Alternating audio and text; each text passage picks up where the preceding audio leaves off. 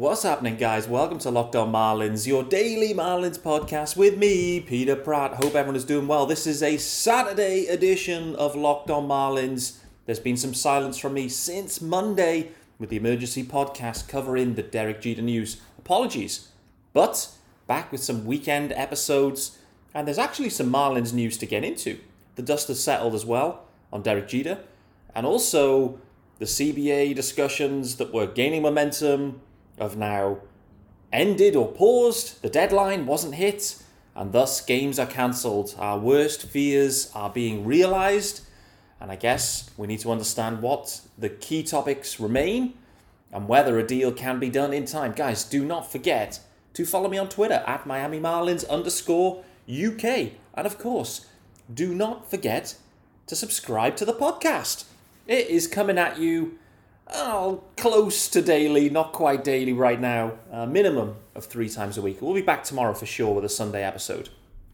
And actually, there's some programming notes to share. Next week, we're going to be getting on some guests to help navigate and discuss the Washington Nationals with us. So stay tuned for that one. That should be very, very interesting. As you know, I think the Juan Soto topic should be very interesting to talk about with some Nats fans. So we're going to have that. Also, we have Daniel Alvarez joining the show again. We are actually bringing him on to talk about baseball. Last time he joined the show, we were talking about Formula One only, for the back of that crazy end of year. And Danny Alvarez is a massive Formula One fan. But bringing him on to talk about some baseball and what his experiences were in and around Jupiter last week.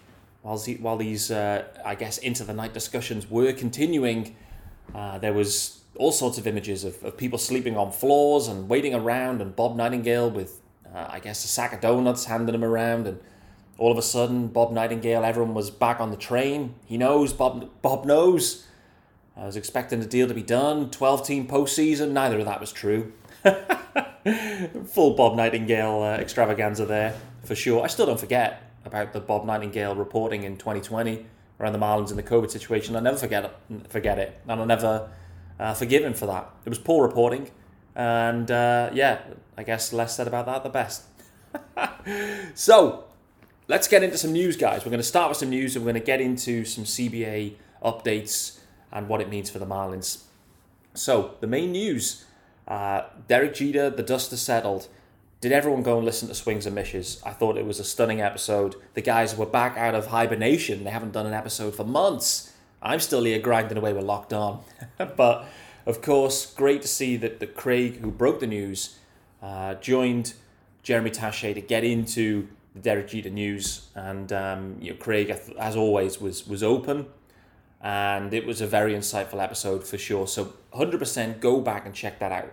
If you haven't listened back as well, myself and Sean Barrett got into some immediate reaction that was fully unsourced, just giving our opinions. And in reality, I don't think we're a million miles away, so that's good. I think more will come out on the Derek Jeter situation.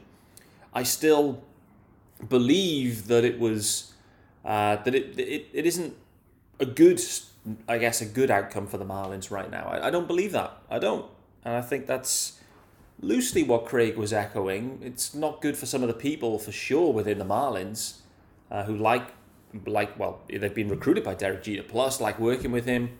Mickey Rowe was out sharing his thoughts on it. So the dust has settled.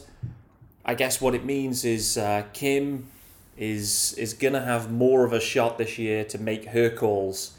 And let's see what Kim Ang is all about with the handbrake off, with the stabilizers off, however you want to phrase it. I think in reality, if she is given more decision-making power, we'll see what that entails.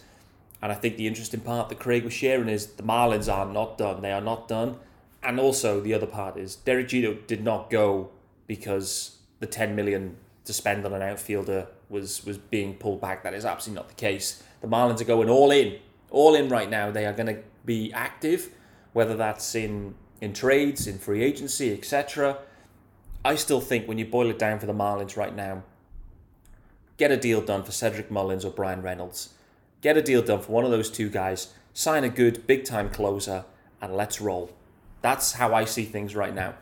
We don't have to get worrying about anything else. Don't worry about all these long-term deals for Nick Castellanos or Carlos Correa or anything like that. For the Marlins right now, based on where we're up to, go out there, get the big-time center fielder, add in a legit closer, and let's roll. That's what I'm saying. So we'll wait to see what direction Kim takes. It's going to be very, very interesting to see what Kim does. But the dust has settled on Derek Jeter.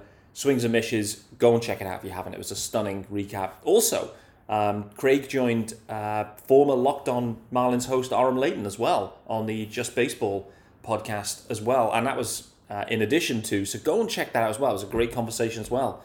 Some additional questions that Aram got into. So for sure. And then, Craig, busiest man. Anything to do with the Marlins that's breaking, that's national, Craig will be extremely busy, no doubt. I guess what is now a trend continued and is which is an enjoyable one, albeit the time chosen is never optimal for UK fans. But takes were made. The main man got the Twitter spaces fired up, got Craig Mish in the mix, and I believe they had a big spaces recapping on this Derek Jeter conversation. However, it wasn't Jeter news out of the spaces that caught my attention the next day. I think it was Alex Carver, Fish on the Farm, that shared that one of the things that was mentioned, that Craig shared, was that Sixto Sanchez is hurt again. Or, well, still hurt, I guess, but has had a setback. I'm not quite clear on what it is specifically, but boy, oh boy, that is not good news. Not good news. We saw Sixto was, I guess, ramping up his throwing program a few weeks back on Instagram to mixed reviews, let's say. But nevertheless, I think we always felt the Marlins would be relatively cautious with Sixto in 2022. Definitely wouldn't be around for opening day. The reality is now we're talking about kind of mid-season at best. To me, this sounds like another potential lost year at the major league level anyway for Sixto Sanchez. And really the Marlins, it's not the news they wanted, clearly. But for me, it's all been pointing to Sixto in 2023. Get the body right, get the health right, get the shoulder right, get everything right. Full go 23, rehab 22. Let's see how it plays out. But big news dropped by Craig there. I haven't seen much more reported on that. So I'm interested to hopefully hear more on the status, what's gone wrong, what's not, is it precautionary, what are the timelines, those kind of questions on Sixto, because clearly he's a big part of, or was projected to be a big part of the Marlins rotation moving forward. I went back and looked at some clips. I got kind of excited looking back at some clips from 2020 when he made his debut. And, we can often forget. I think this is the key thing with Sixto. You forget, right? We've had a year of jokes and joke reporting around it. Throwing from 25 feet, throwing from 37 feet, whatever it may be. But go back and look at some of the action from 2020. Sixto Sanchez is a legit major league pitcher, top of the rotation potential, ability, no doubt about it. So we need to remind ourselves of that sometimes. It can be forgotten. We haven't, out of sight, out of mind. Go back and look at some clips and remember how good Sixto is and can be. And really, we just wish him well in his rehab in 22. Let's see whether we get any action with him in the minors. Perhaps that's kind of what he's shooting for right now. I don't know. Wait to see. I haven't heard any further reports on that one. So, time will tell. So that was, there is some further Marlins news that links to the TV broadcast. So we're going to get into that shortly, which I think was a nice bit of news breaking. It doesn't complete the roster, let's say, from the Bally Sports booth, but we'll cover that shortly. Before we get there, it is time to tell you about our guys over at Built Bar, of course.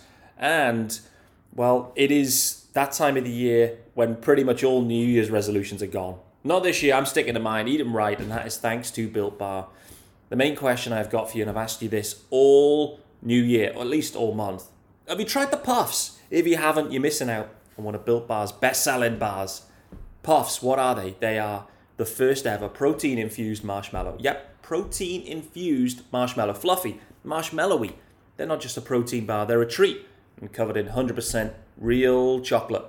All Built Bars are covered in 100% real chocolate. So get yourselves over to Built.com and use the promo code LOCKED15, that's LOCKED15. Get 15% off your order. That's Built.com, locked15. Okay, so as I mentioned, guys, there is also news around the Bally Sports booth. As we know, Todd Hollandsworth's contract was not extended, and we've been anxiously awaiting news on perhaps who'll be joining Paul Severino. We know Paul Severino is back in the booth, and I'll drop a spoiler for you right now. Sev is joining me on the podcast, not next week, but the week after. Date TBC, episode length TBC, number of episodes for the conversation TBC, but nevertheless, Paul Severino is going to be joining me on Locked On Marlins back end of week after next. So look forward to that one. And it'll be a good time to ask him and his views and thoughts on this. But here's what we know. JP Arancibia will be on the color broadcast, the TV broadcast, for around about 60 games, I believe. So effectively around about a third of the season. And I think those were the early reports or signs was that Bally were going to go with a kind of mixed rotation, let's say, of people, not just Todd Hollandsworth type situation of one guy alongside the play-by-play of Paul Severino. So JP Arancibia, the first guy in. I love JP. I love his voice. I love his insight. I think the beautiful thing of JP, being an ex-catcher, he really understands the intricacies of that relationship clearly between catcher and pitcher. And clearly the Marlins' strength sits in the pitching side. And so I think JP adds a lot of real nice insight about what's going on in the battery, but also kind of what the pitcher will be thinking, what he would be thinking about trying to get him to do. So I think it's a really nice hire. Like I said, he's been doing Marlins radio for some time. I think he did some TV as well, pre-game, post-game last year. So I think it's a real nice hire. I love JP's voice. I think he's going to bring a lot to the broadcast. And I guess what that means is there's an extra 100 games that will need to be covered by other people. Who would that be? We'll wait and see. But I do really believe that Kelly Sacco would be a real nice choice. It wouldn't shock me if Kelly Sacco maybe does 60 as well. So JP and Kelly, 60 apiece, and then you've got kind of 40 games. Well, actually, that's shrinking now as the days go by. But in a normal 162, 40 games or so for someone else. Who could that be? I guess up for debate. But Tommy Hutton's been talked about. There's a few other names out there. But here's what we know. JP Arancibia has the gig for 60 or so games next to Paul Severino. I like the hire. I like I think it's a nice fit. I think Kelly Sacco would be the same. And then perhaps they go with Tommy Hutton or another. We'll wait and see on that one. But, further news for the Marlins for sure. So, guys, we have to get into this topic now. And I just kind of teased it then. Regular season. At the moment, all signals are pointing to it not being 162 games in the 2022 season.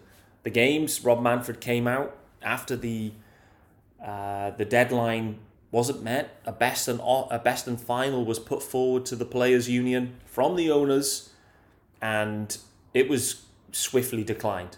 And off the back of that, Rob Manfred went to the podium, let everyone know that the first week of baseball is now cancelled. Not postponed, not rearranged, cancelled. What does that mean? That means the Marlins and Braves were due to open things up. Lone Depot, what a great first series to get the juices flowing. The World Series champs, division rivals, straight into Lone Depot would have been an absolutely stunning matchup. Cancelled. Texas Rangers were coming to town after that as well. Cancelled as well. So the first week is gone. So let's just quickly talk about this moment now, or this whole news conference. I didn't see it fully live. I've seen clips. But the reality is, Rob Manfred, the commissioner of the game, was up there on the podium letting everyone know that games were cancelled. And his demeanour and his approach, he was way too jovial. He was laughing and joking, smiling. It's absolutely shocking. This should have been a last resort situation, and one that as the commissioner, you'd be devastated about. Devastated that you can't bring the product to the fans. Instead, he's up there on the podium, laughing, joking, smiling. It's an absolute nonsense. And for me, should be...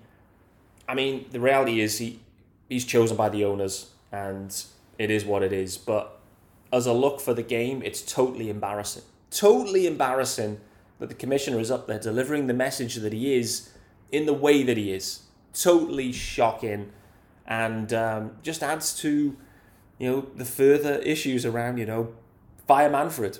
But the reality is he seems to be doing his job pretty well in many ways, in that he's a Labour guy, he's a Labour negotiation guy, and that's what he's there to do. So that's the bad news, guys. Opening day, opening week, cancelled. I guess negotiations, the interesting part is we thought the momentum was there. It felt like the momentum was brewing the day before. They worked way into the night, 2 a.m, US time, East Coast time. I mean, I woke up and everyone was still up on Twitter. I was like, wow, this is great. Everyone's still up. 7 a.m. for me, sipping the coffees, cafecitos. Could see Danny Alvarez, putting tweets out there. Jordan McPherson, send cafecitos immediately. The boys were absolutely struggling. I guess Bob Nightingale's donut bag had run out. But, everyone was still up. They were even thinking, could a deal get done? Could a deal get done right now? And the funny thing is, after the day after, when clearly things went sour again, if they were still negotiating up to 2 a.m., irrespective of the reports, my view is that they felt like they were getting close. That they were. Because otherwise, there's pointless staying until 2 a.m., right? You just kind of call it a day and say, hey, listen, let's come back fresh tomorrow. Let's go and have some showers, have a couple of beers, chill, relax, come back tomorrow, fresh eyes. But for them to stay that long, I feel like there must have been some momentum brewing between the parties. But inevitably, they came back the next day, and all of a sudden, the rhetoric really changed around, the players have kind of gone back on things and kind of trying to PR the players out of this. This is the problem these days. The reality is the players, we can hear from them directly. They're on Twitter directly tweeting their thoughts. So you can point the finger at them, but the reality is these guys will open up their Twitter accounts and they will tweet their own opinion and they will defend themselves if needed. But the interesting part, though, I think when we look at where things have landed, the best and final offer really, it focused in 3 key areas really. And it was minimum salary, which is going up quite significantly, and that was on the table. The competitive balance tax, the luxury tax threshold, however you want to phrase it, the owners put something out on that, and it was very similar to what it is now. Minor increases on that. So not much movement there. And the player pool, the pre-arb player pool, if you recall, they were wild. There was a massive gap on that one originally. And the gap has, I guess, shortened or narrowed slightly, but they seem way off on that one. And so at the heart of this, it was basically a bump in minimum salary, in base salary. And that was at the heart of the deal. The rest of it was kind of unchanged. And the main thing was a 12-team postseason for that. So when you strip all of the palaver away, on the table was, we're going to bump your basic salary, but we want a 12-team postseason and maybe a 30 million pool for pre-arb guys, which is what, $1 million a team. So that's not going to get it done. It isn't.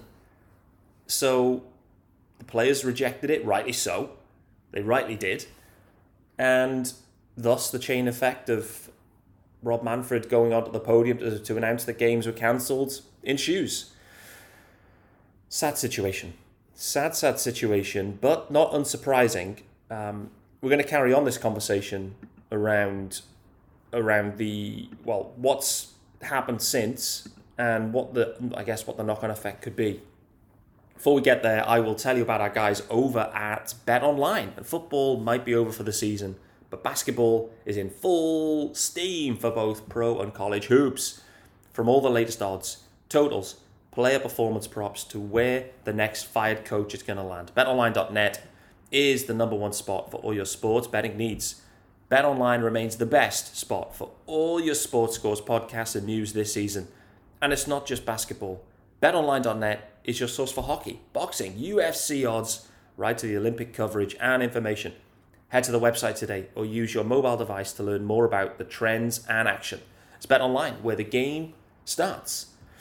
And it would be wonderful if baseball would start soon, for sure. But we'll wait and see on when that is.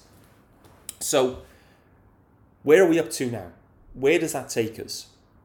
What we've seen in the last day or two is some negotiations or some talks, more informal talks continuing. So where are we going to land on this? At the heart of everything, at the heart of it all, we know what the owners want. We've known that all along. This boils down to the owners want a 14-team postseason because more postseason games, more revenue from them for or via the national networks. This is the thing. This has nothing to do with the regional networks. They don't cover any of the postseason games. This is just national networks only. More games, more eyeballs, more dollars. That is what it boils down to. So, the interesting part is I put out on Twitter saying 14 or bust. Honestly, I believe to get the deal done, it will be a 14-team postseason. And the funny thing is people reply to me saying, oh, no, the players want 12. 12's been agreed. Listen, 12 hasn't been agreed. The owners want 14. The players know it. The owners know it. Everyone knows it. So to get the deal done that the players will want, not on the postseason, but on the dollar amounts for some of these things they're asking, it will be 14. So 14 will be where it ends, in my opinion. I can't see any other outcome right now. Then the question is, well, do the players want 12, I've heard. The players want a 12-team postseason. That's absolute nonsense. The players don't want a 12-team. Why would they? Why would the players want a 12-team postseason? The players themselves, listen, they're competitive dudes. They want postseason action. The players probably don't really care, but actually they probably want 14 too. I believe that they do. They don't care about all the noise around it. 14 teams means that more players will have the opportunity to get into a postseason and keep their clubs all the way through the season interested. And for me, that's a good thing for the players. So this talk about 12 teams is agreed. It isn't agreed. It will land on 14, and the players want 12. They don't. The owners want 14, they know it, and the players are saying 12 because they're negotiating. It's a negotiation. Give and take. Comes down to it now. The league hasn't offered what the players wanted on the money front. They haven't. They haven't budged enough on the CBT. They haven't budged enough on the pre-arb pool. So, what have you got left in your back pocket? You've got the 14-team postseason. You have. Go back. Hey, actually, we're happy to have that conversation now about 14 teams, but this is what we want to see in return. I'm sure there'll be some calculations that they'll be able to present in terms of what the dollar amounts will be if they're able to add these extra 2 teams, which creates an extra, 3 games, 6 games, whatever it may be, beyond the 12. So that's going to be the discussion they're having, for sure. 14 teams will happen. The knock-on effect then is interesting. So what are going to be the 3 areas we're already discussing? The players want more minimum salary. They're going to get it. They're going to get the minimum salary bumps. The pre-arb player pool, I think they land around 50 mil for that. Maybe 60. 60 mil gives an extra 2 million per team for those pre-arb dudes. Feels right to me. Feels okay. It's a new concept. Eli mentioned this. A new concept. These are the ones that are harder to negotiate from. You need a starting point. So I think they end up at 50 to 60 mil on the pre-arb pool. And then you get into the competitive balance tax. Listen, as Marlins fans, most people listen to this, they're Marlins fans. This is totally irrelevant for us. Totally irrelevant in that we're never going to be at this point. 220 mil on a roster, it ain't happening. It just ain't happening. So for us, it's irrelevant. However, the name, let's not forget what the name of this is, the competitive balance tax. So with that being said, it is effectively a salary cap. And for the Marlins in a small market, this is all good. This is what we want. We want to be able to restrict the spending of some of the other teams so it doesn't become too imbalanced. This is the point. We want it to be, and I'm okay with this from the league and the owner's side, I know where the players are coming from. They want, some of the big free agents want the ability to sign in big markets for the big teams. This is the interesting bit, right? Where you have a Corey Seager signing with the Texas Rangers because, well, the Dodgers can't afford him now because of where the salary cap is, for want of a better description. He ends up having to go to the Rangers because they have the space. They can afford to pay him the money he wants, plus they have the space. The Dodgers can't. So, I mean, what would happen? The Dodgers end up, extending Corey Seager too. Then you end up with such imbalanced rosters, perhaps. I don't know. I mean, I've seen a lot of articles around this about, whether the cap, really impacts baseball. I think fundamentally with baseball, a lot of it is luck. To be honest with you, there's so much luck in baseball, it's insane. And that's why you get, probably just a natural competitive balance, just because it's all down to luck. Well, a lot of it can be, but I don't know. I think it's a really interesting topic, but one that I'm not against the owners standing firm on. What I'd prefer is for the league minimum to be raised significantly. And I think that'll happen. And for the pre-arb pool to be raised, or to be created and raised.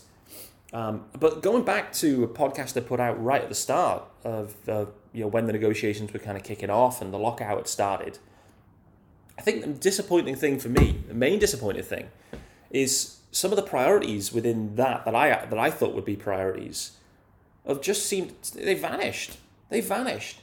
I talked about the minor leagues, the minor leaguer conditions being priority number one. No one's talking about them. This is the thing. They're so underrepresented, the minor leaguers. Their working conditions, everything, it's absolutely shocking. And they're getting no representation. So that's not being addressed. Service time manipulation, another main issue with the sport. Service time manipulation. Nothing's happening there, is there? They're talking about maybe a lottery for the 4 or 5 teams at the bottom or something. A lottery? It's just a nonsense. Okay, it creates a little bit of drama. So actually, for the league, it'll create a way of monetizing that as well, because they'll have a few more eyeballs on going, whoa, who's going to be pulled out for the first pick and whatever. So, maybe there's a benefit there, but that isn't going to solve service time manipulation or any of that. I don't think they've addressed that at all. We're talking about arbitration length, all of these topics that really the players have conceded on. When you boil it down, what the players are asking for, seemingly, is we want our minimum salaries to be at a significantly higher level than they were, which is fair.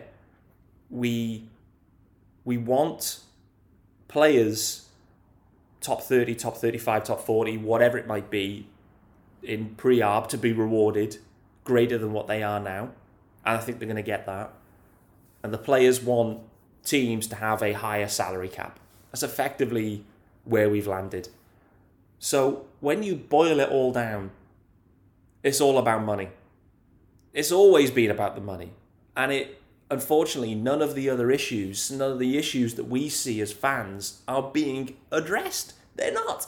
The minor leaguers, they're left out there. Service time manipulation, tanking, all of these problems with the games not being addressed. It just boils down to dollar signs. And that's it. And that's all it's ever been about. It is what it is. So we'll wait and see on how things progress. But for me, I think it's nailed on. There's a 14-team postseason. I think the competitive balance tax is raised, a couple of mil, nothing major. I think they get the player pool done, and they get the minimum salaries at $750,000 of mil per annum, whatever it might be, something in that range. So, how many games are we going to miss? That is the concern right now. I guess it's unclear, but for me, again, this is another problem. The owners don't care. In general, I don't think they do. I don't think they care. I don't think they care if they miss a month. Honestly, I don't. It's cold in many of these cities. Think back to last year, opening day in Detroit. Miggy hitting a home run or whatever in the snow. It wasn't baseball conditions. So I don't think they really care. So it wouldn't shock me if a month's gone. I actually think it's pretty likely maybe from this point that the first month goes and perhaps we carry on. But I think the pathway to getting a deal done is there. I think it's in front of everyone. I think we can all see what it's going to land on. 14 teams. The players get what they want.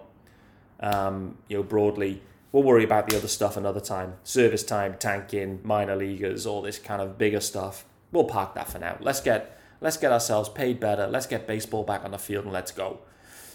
With that being said, guys, that is going to wrap us up for today on Locked On Marlins. Do not forget to hit the subscribe button. I'm going to be back tomorrow, Sunday, with another episode. And then also going into next week, a full preview with some guys on the Washington Nationals. And also Daniel Alvarez will be joining me, helping me to navigate some of these topics, update us on where we're up to with CBA. What he saw in and around Jupiter should be a lot of fun. Stay tuned, guys. Back tomorrow.